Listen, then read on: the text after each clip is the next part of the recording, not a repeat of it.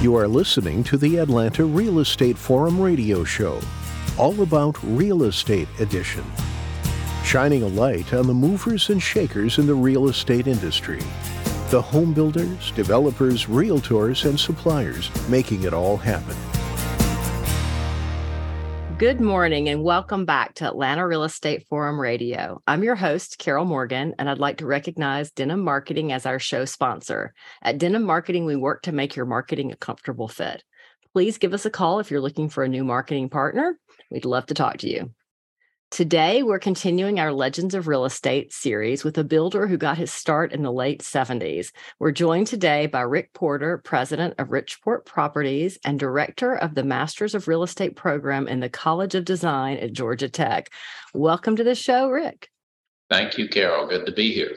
Super happy to have you here. I think this is going to be a really fun conversation. And although you and I worked together back in the day, we won't say how long ago that was, I'm going to ask you some things that I don't know about you. So I think this will be a fun conversation. I know you have a degree in architecture from Georgia Tech, but talk about how that parlayed into you becoming a builder and, how did you get started in your early career? Sure.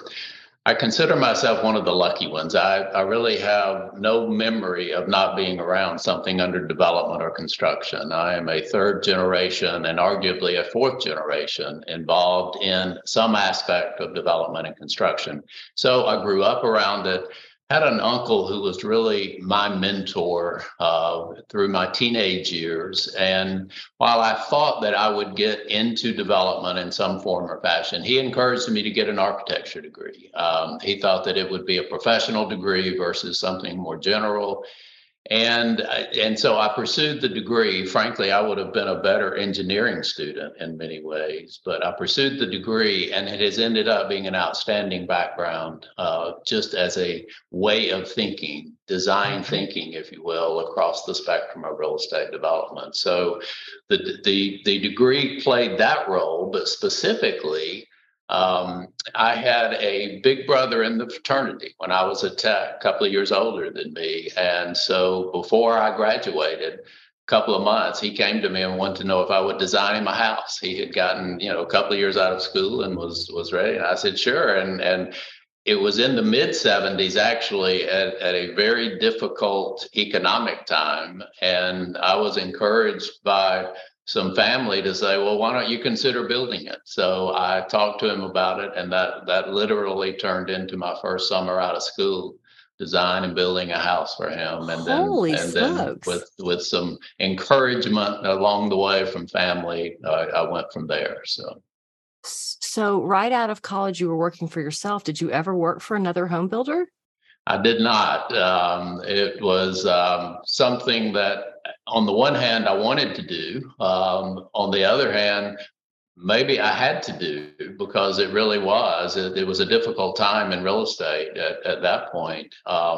But I had the fire. I had grown up in an entrepreneurial environment, thought that I wanted to. And I still did have help from this uncle who was a mentor and helped me continue on. He had gotten more into development. And frankly, for a couple of years, I became the guy that dealt with some of the leftover lots that nobody wanted. So it was, yes, I was on my own, but at the same time, not just this uncle, but other family members involved in construction, I was surrounded by people that were helping, even though I was technically from day one my own boss. Wow. So what year did you start Richport? I built for a couple of years just as a sole proprietor. I incorporated. Technically, the name Richport came along in the early 80s. I had incorporated, but changed. And it ultimately, I built my business with my still wife. When we first started, we had not gotten married yet. We were high school sweethearts, but she had gone into the corporate world out of college, gotten her MBA, and we decided to come together. And that's really sort of the launch of me building the business. But at that point in time, we created the name Richport. So that's fantastic. That came together in probably about 82 or 83. I love that. Well, talk a little bit about how home building was different in the late 70s, early 80s than how it Yeah. is today. If I combine, I could segregate home building and development, but there's certainly similarities to both. Today it is still in many ways a relationship business, Mhm. but it clearly was back then. The relationship we had with subcontractors, the Mhm. relationship we had with vendors, and quite frankly, the relationship we had with municipalities was all very personal. Production home building, I will call it, was just beginning to emerge, frankly, in the late 70s and early 80s, so that many of the homes that were built and the developments that were done were not thought about, if you will, from a pure community Mhm. standpoint. So you had multiple builders working on lots within subdivisions and within communities, but that cohesiveness was really just becoming part of the market of how we looked at brand associated with builders, how we looked at brand associated with communities. So I think that individuality of it was really the difference. A lot of difference on the construction side that, I won't get in the weeds on necessarily, but we just had different construction techniques. Certainly engineered lumber and things of that nature were not a big part of what we're doing. And today it's everything. Right. Even from a home building standpoint, even slab on grade construction was not as known back in the day. That was relatively new thing. We began to get into it as really sort of an early adopter of that, and it was a learning curve for us. But not many builders were doing slab on grade in the late 70s and I early guess, 80s. you think back to most of those 70s, 80s homes, and most of them are on a crawl space or on a basement. Yeah, that's exactly right. And we were not using poured foundations. We were using Right. concrete Concrete block, which block. on the one hand is a bit more flexible. On the other hand, isn't quite as forgiving sometimes as some of the better structures. So that's one of the construction techniques that was significantly different then. It's amazing. There's so many different things. And I know, just the difference in homes, I think everything was a ranch or a split foyer. Yeah, And, and nobody builds, of course, obviously we build ranch plans still, yeah. but No, and split levels are gone, and that was very prominent, back in that time frame. And there were clearly two stories, but not as many no. as we see today. But as lots got smaller, and that's the other thing that was significantly different. We were, a significant amount of the new homes were still on septic tanks, and so Hmm. we had larger lots. And as we looked more toward density, and we looked more toward slab on grade construction and more cohesive development patterns, so that we were developing entire communities at one time. That not only changed the structure of the lot, but it did in fact change a lot of the structure itself and the construction methodologies that we used. Yeah. Wow. Just a different time, a different day. Well, what were some of your early projects? I spent probably the first 6 or 7 years and got deeper into design build, if you will, on the residential side. So I parlayed just that first experience out of tech into a relatively good business for a number of years, because I never held myself out to be the best designer, but I could offer custom design and construction. So we didn't call it at that point in time design build, but that's what it would be called today. So I was working in that arena, but knew that I wanted to move more toward development. So when I had that first opportunity in the mid 80s, and the first couple are always on your mind, I bought a community that ended up being about 70 lots. It was only about partially developed. Phase one was partially developed. So it was a case of us picking up. It wasn't necessarily an economic problem. I don't remember all the details around it, but it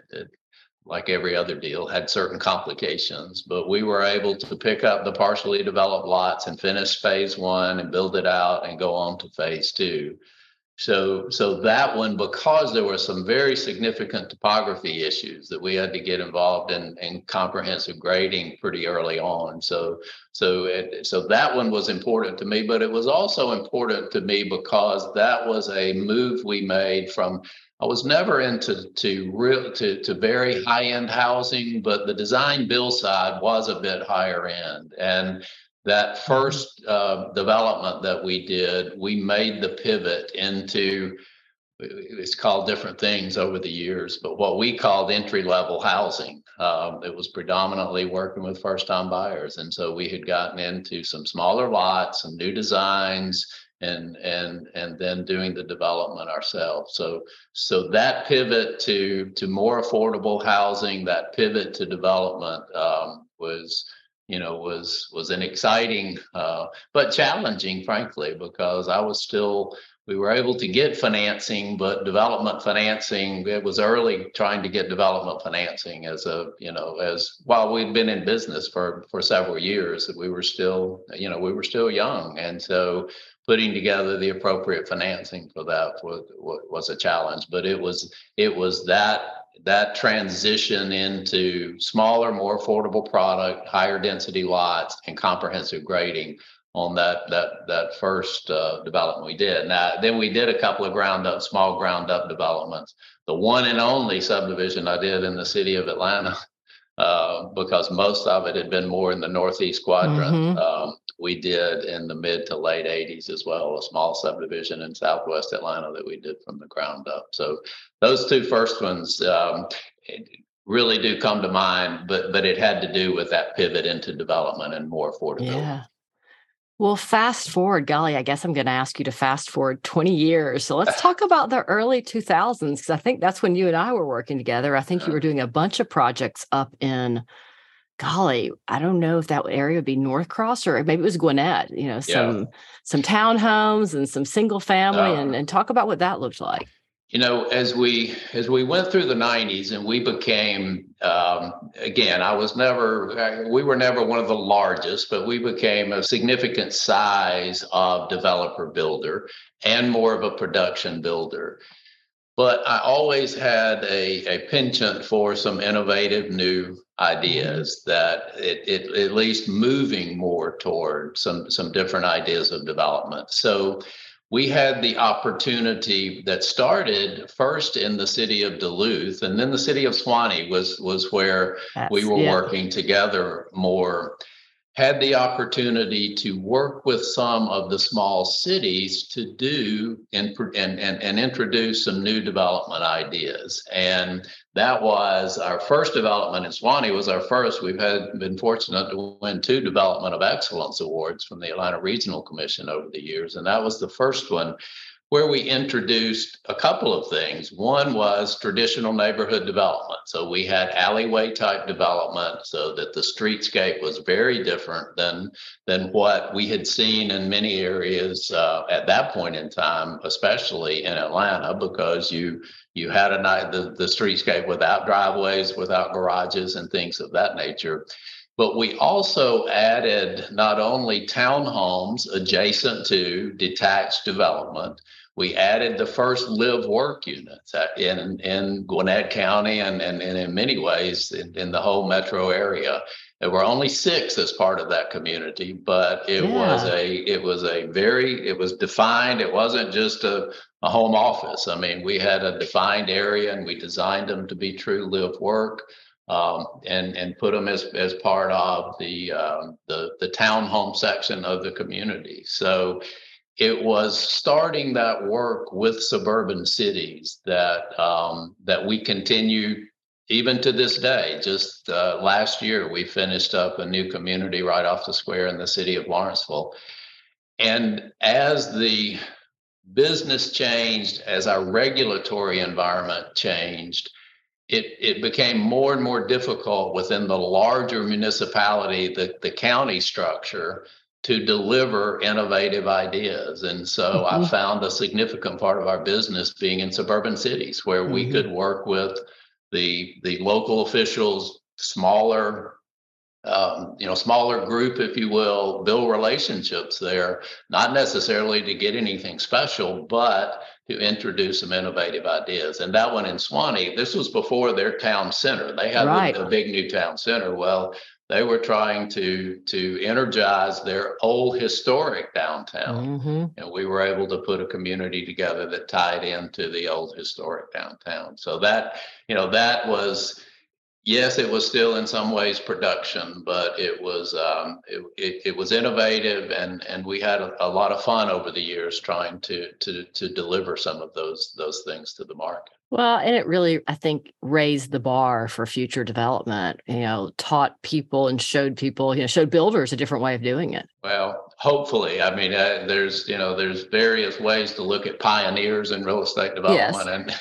and a lot of times it doesn't always work out as well. But I think we were able to combine good business practice with some innovative ideas, and some of the municipalities were accepting to work with us on those things, and that's right. what gave us the ability. And I do think that the whole industry needs that. We need, it's an industry that is very conservative because the market is conservative. Most people don't buy a house but once or twice maybe in their lifetime, and right. so they're not going to experiment a lot with something new.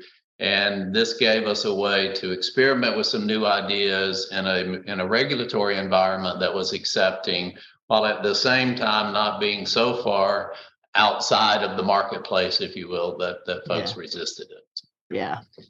Well, and I think the awards speak for themselves on those projects. So. Yeah.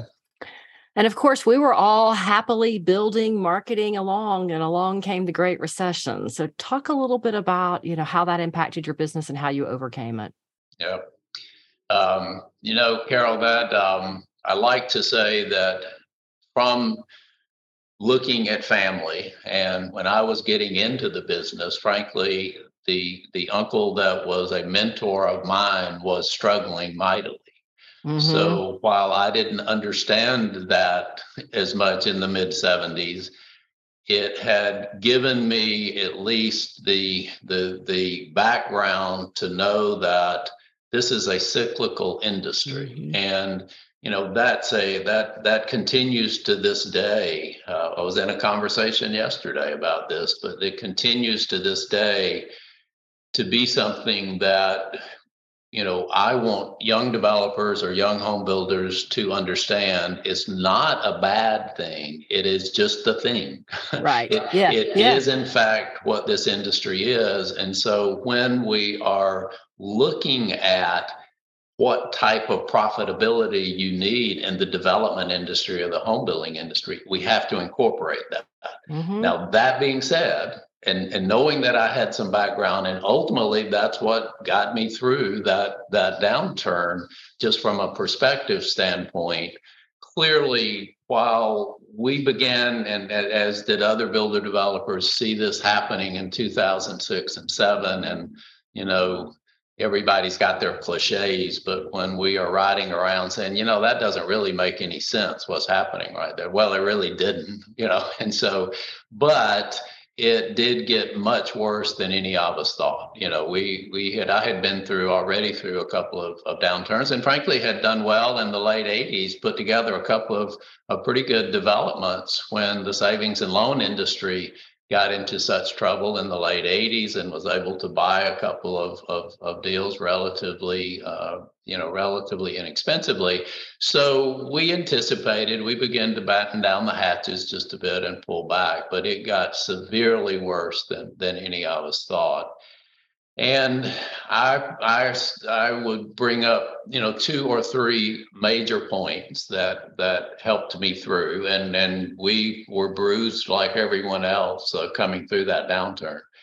But number one, I talked to all my lenders anytime they would, and I tried to stay in touch, because there's a tendency to hide from bad news, and there's a tendency to think maybe we can escape this. But I did try to stay in touch on a very regular basis. We had quite a bit going on at that time. And I had always had the approach of working with several different lenders, both a large lender, a more community type, and so forth, to hedge the type of banks and commercial lenders you work with. But I stayed in touch with all of them, and I would reach out even before they were trying to find me. And early on, a couple of the early deals that we did, that turned into the lender saying, look, here's what we would really like to do. And if you can make this happen, then we'll do this and so forth. So number one, I stayed in touch, and I was able to reset a couple of deals early on and it got worse after that. Had I not done that quickly, it wouldn't have been available to me even 6 months or a year later. Number two, and this is something that is difficult to do when you see yourself coming into a downturn, but I was able to sell a couple of deals that still had value. There's a tendency that we want to hold on, this is going to be valuable, and I really want to hold on to this. And I don't necessarily, I say this from the standpoint, I'm not necessarily sure I wasn't a visionary. I didn't see all the way to end of this, but I needed cash. And it was, so I had a couple of things. One was the end of a community we were building. I had some lots left and so forth. But I looked, and then I realized what really I was intuitively doing. I was looking where there was still value, turning that value into cash. And that was a second part that really helped me through. And the last thing, I had a couple of pieces of property that I thought could be used for different things. And I began to explore that. And long term, one of them, and it ended up that I said I contributed some of this because I didn't get my money out of it, but I actually had a piece of property that a local county wanted to turn into a park. And they were, again, it wasn't a valuable deal per se, but it did take that piece of property, made something valuable out of it to the county. And I did get some out of the property that I would not have.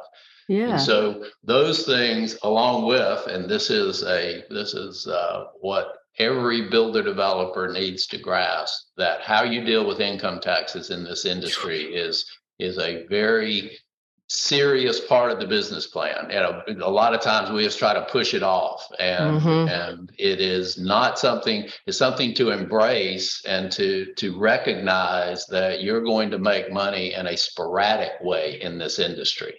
You're not going to make it on a straight line. You're going to make money and you're going to lose money.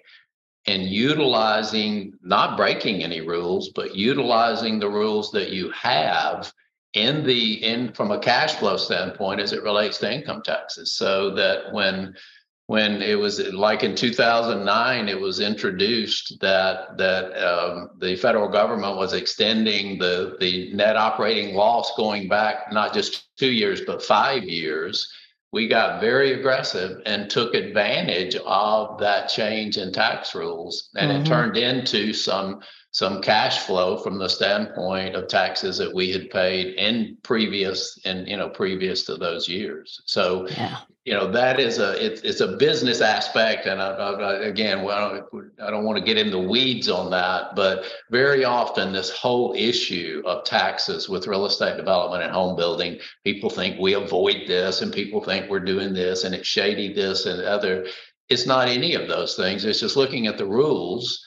Follow the rules. I'm not suggesting we don't follow the rules, but we don't overlook rules that are advantage to us, because real estate development is going to be cyclical, and you're going to make a lot of money some years and you're going to lose money some years. And so, make that part of your business plan, and managing income taxes is part of that. But that helped us, that cash flow helped us, get through it. Now we did different things too. We did some contract work for some of the lenders. We actually, I had never bought existing inventory and renovated and sold it. But we got into that because there were some areas that had good housing stock that we knew about that we could buy on at a lower level. Most of it foreclosures. So we didn't get in the build to rent side of it, but we did that, and that had never been a part of the business plan, but It turned out to be profitable. So we were able to pivot into a couple of other business areas. Yeah, well, and I think that creativity and,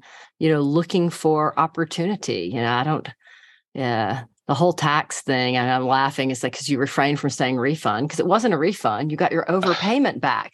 That's exactly right. That's what people don't, it's like, oh my goodness. So that's a whole nother, we could talk about that all day. Sure.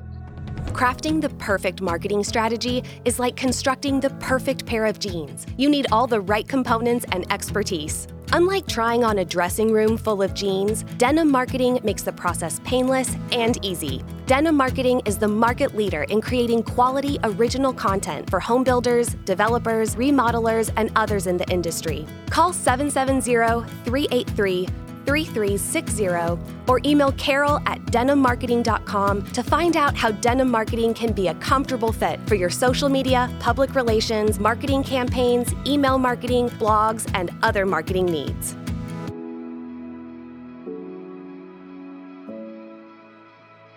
Talk a little bit about your involvement in the Greater Atlanta Home Builders Association and how that played into your career. Sure. Again, it was probably coming from my background, and I knew more about trade associations maybe than some. But I think the difference that I saw, and I continue to encourage this with young builders and developers, I got involved early in my career, and it was more or less a parallel course for me to be involved in the association and me to build my business. Now, sometimes, the timing doesn't work, or the amount of time that you put into that. But I always felt like that not only was I learning from other people within the industry, which was a significant aspect of being involved, but other people were getting to know me. So it served that purpose of business development as I was growing my business versus growing the business and coming back. Now that works well for some, but it was significantly valuable to me to be known, to develop new relationships, and for me to learn from those folks that were there. Because I had, and maybe that was where, me having family that was mentors, it was natural to me to look to older people at that point in time within the industry and learn from them. And the home builders gave me that. It gave me this full range of not only younger people trying to get involved, but the aged wisdom, if you will, of those that were ahead of me. And it gave me both of those things while it was giving me exposure as well. So it helped the business development, and it helped the knowledge.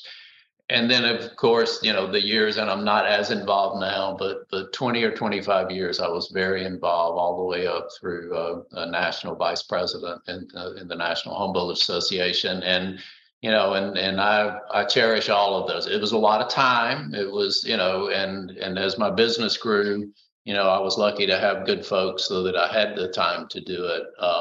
But it always paid back, and it is something to manage for any business person. You make it work for both sides. It's got to be a win-win, and that's what it clearly was for me. Yeah, absolutely. Well, do you have any advice for people interested in getting involved in home building today? Well, number one, I did not do this, but I would say it's more important today to potentially build a resume working with other organizations, because it was not uncommon when I came right out. I guess it was a little uncommon, but being purely entrepreneurial and on your own could work. I think today is probably more important to get organizational experience and to get corporate experience in some form or fashion to help get that stabilization of knowledge. there's more involved today. There's more silos in many ways. The regulatory infrastructure is more difficult. The financial infrastructure is more difficult. Even the market is more difficult. And we do see in the residential world, especially, we see a much larger market share being served by production builders and larger organizations. So it's more important today to understand that. So I actually encourage, some years of experience, even if the entrepreneurial fire is burning, to get that foundation. And secondly, it is you have to grasp the financial side of the business, and that you're going to have to find and have capital to do any type of building and development today. It's very hard. You can do it, in today's startup world, it's friends and family money. And that's still probably where, I didn't have the term back in the day, but that's where I started, and where many young builder developers would start today. But recognizing the amount of capital that it takes and the type of lending that it takes, you can get that experience better too by working within the organization.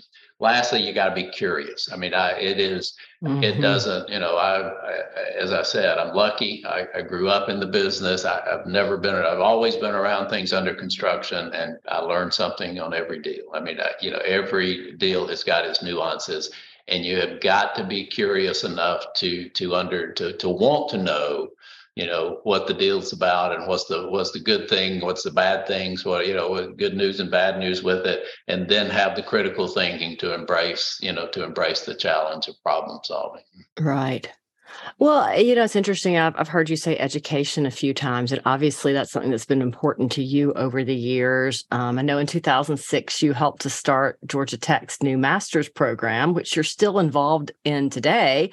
Talk a little bit about that and the benefits of that to, somebody going through school today. Sure. Carol, that's a very important thing to me today. And one of those unique opportunities that I got that I wasn't really looking for in many ways, a little bit later in life, but started with a conversation because I was an alumni of what was the College of Architecture then, today is the College of Design.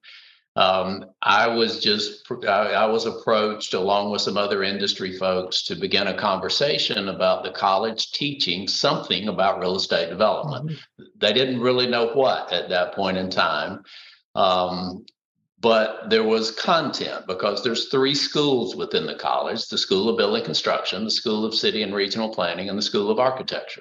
So they were all involved in the built environment and teaching certain aspects. So they brought together an industry group, and we talked for about a year what this might look like. And from that, the decision was made at Tech to start a track in real estate development. It wasn't a full degree at that point. And they asked me if I'd be interested in teaching. And I, and frankly, related to the home builders, it was at a time when my family, I've got 2 sons, and they were 10 and 12 along in that time frame. And the travel with the national home builders was becoming a bit more challenging and problematic, but I always liked that outside, stimulus, if you will. So mm-hmm. I said, well, sure. And I began to pull back some of the home builders, and I started teaching, and they helped me get going. And it turned out to be something that I enjoyed much more than mm-hmm. I envisioned that I would. But then also it occurred to me, and it already had in some ways, that academia is not the solution for every profession, but a next significant step for the profession of real estate development is to have a place in academia, because ultimately that does begin to define a profession in many ways. And it creates this path. When you said, what would my advice be to young people? Many of us, again, I was a lucky one. I had family in that, but people just got to real estate development in so many varied ways, because there's not been a path to real estate development. So after teaching for a couple of 3 years, I began to see there was a real, opportunity here for this industry that had been great to me to keep this going. Well, it was 3 or 4 years in, and the dean at that point in time put on his agenda that the goal had been truly to finish up the standalone Master of Real Estate Development program.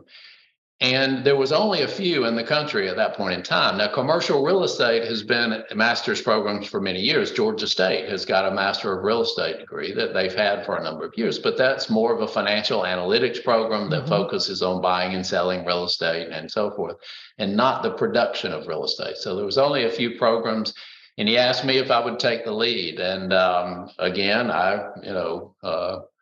sure, I wasn't sure what I was getting into, but sooner or later I began to figure out that it was a whole lot like a zoning, that you had to write up a proposal, and you had to figure out who all of your interest groups were, and you were going to have to go sell it here and go sell it there and so forth. And I did get some help, and it was a fairly tedious process.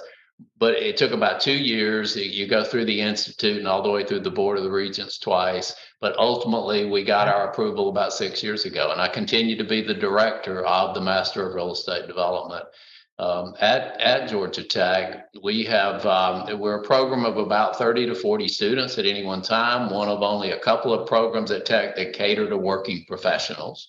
So classes are offered in an evening format. Tech doesn't do that very much. It's a research institute.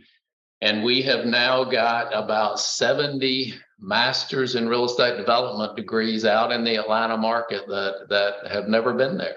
So that's amazing. Got a great group of students that continue to come through. We draw from both those with current real estate development experience, construction experience, residential and commercial planning experience. We get some bankers that come through the program that are in A, D, and C financing, but want to know more about the broader aspects.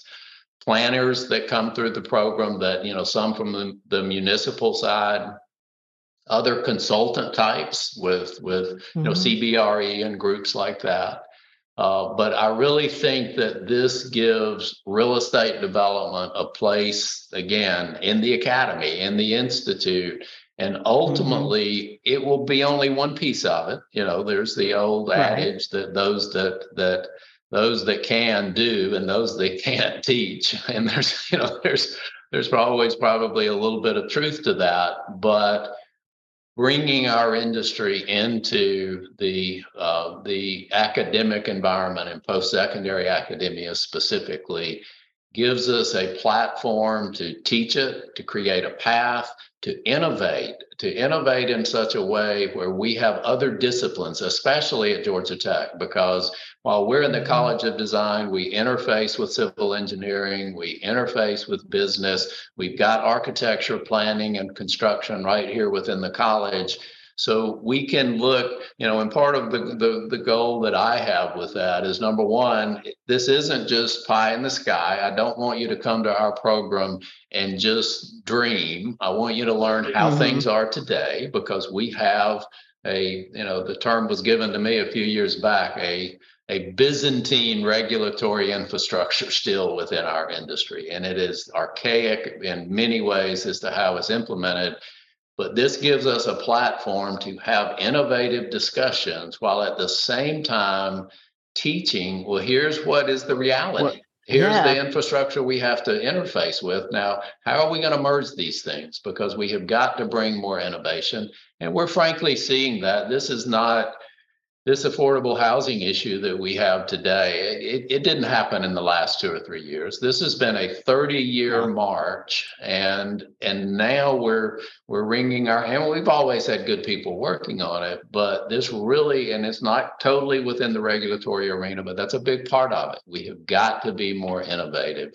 Our Euclidean zoning, which is the platform we're working off of, is now about to be 100 years old. 1926 was when this major court case happened that set us on this path. Well, you're probably not using the same phone you used 100 years ago. Nope. You are absolutely We need right. a new fundamental way, but it obviously I've developed a lot of passion for it. And while I'm still the director, it is now time. I'm the startup guy. So, but Georgia Tech has given me a lot of entrepreneurial leeway, frankly. And I feel it's a lot of time, a lot of energy, but I feel very lucky that I have been able to do this. And now I've got leadership that understands that it is time for us to, we will look ahead to that. But I want to keep teaching. I will keep teaching, Yeah. and probably over the next couple of years we will find a more true administrator. But I want to make sure it's stable, because real estate development now has a place in post-secondary academia at Georgia Tech, which is a great brand, and there's some really bright folks that Georgia Tech's got some of the same issues that other higher education institutes have. I don't pretend that it's perfect, but there's a lot of bright people there, and real estate development needs that kind of energy. So it's been very rewarding. Absolutely. Well, thank you for your work on that. I love the fact that you were involved and that you have all the boots on the ground, Sure. pedigree behind you. It's not that you're just, walking in, putting this pie in the sky ivory tower in place. You know what you're doing. You've brought many a home and a development out of the ground, and that's the expertise they needed to get the program off the ground and make it work. And Georgia Tech allowed that. I know I'm alumni. I'm not trying to sell Georgia Tech, but and Dean Steve French, he's the one that said, let's do this. And he has stepped down now as dean, but he gave me that opportunity and the latitude to build and I'll use your term, to build a boots on the ground real estate development program. And that's what we've got. So. Absolutely. All right. Well, I've got to ask the $1 million question. What accomplishment are you most proud of? Well, I'm talking about one of them. So that's, it's hard after 40 years to pick out, just one or one, two, or three. But certainly I am very proud to have been part of putting in place this Master of Real Estate Development program.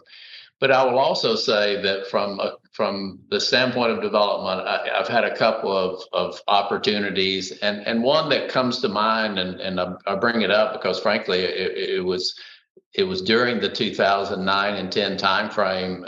It was not financially successful per se, but it was, and I don't say this to put a halo on us, but this was our second Development of Excellence Award, which was an infill sustainable conservation community, a high density attached condominium deal, quite frankly, townhome condominium deal that was on just 2.5 acres, but it was designed to infiltrate all the stormwater system. We had the most creative stormwater system that I have put into any community in that community.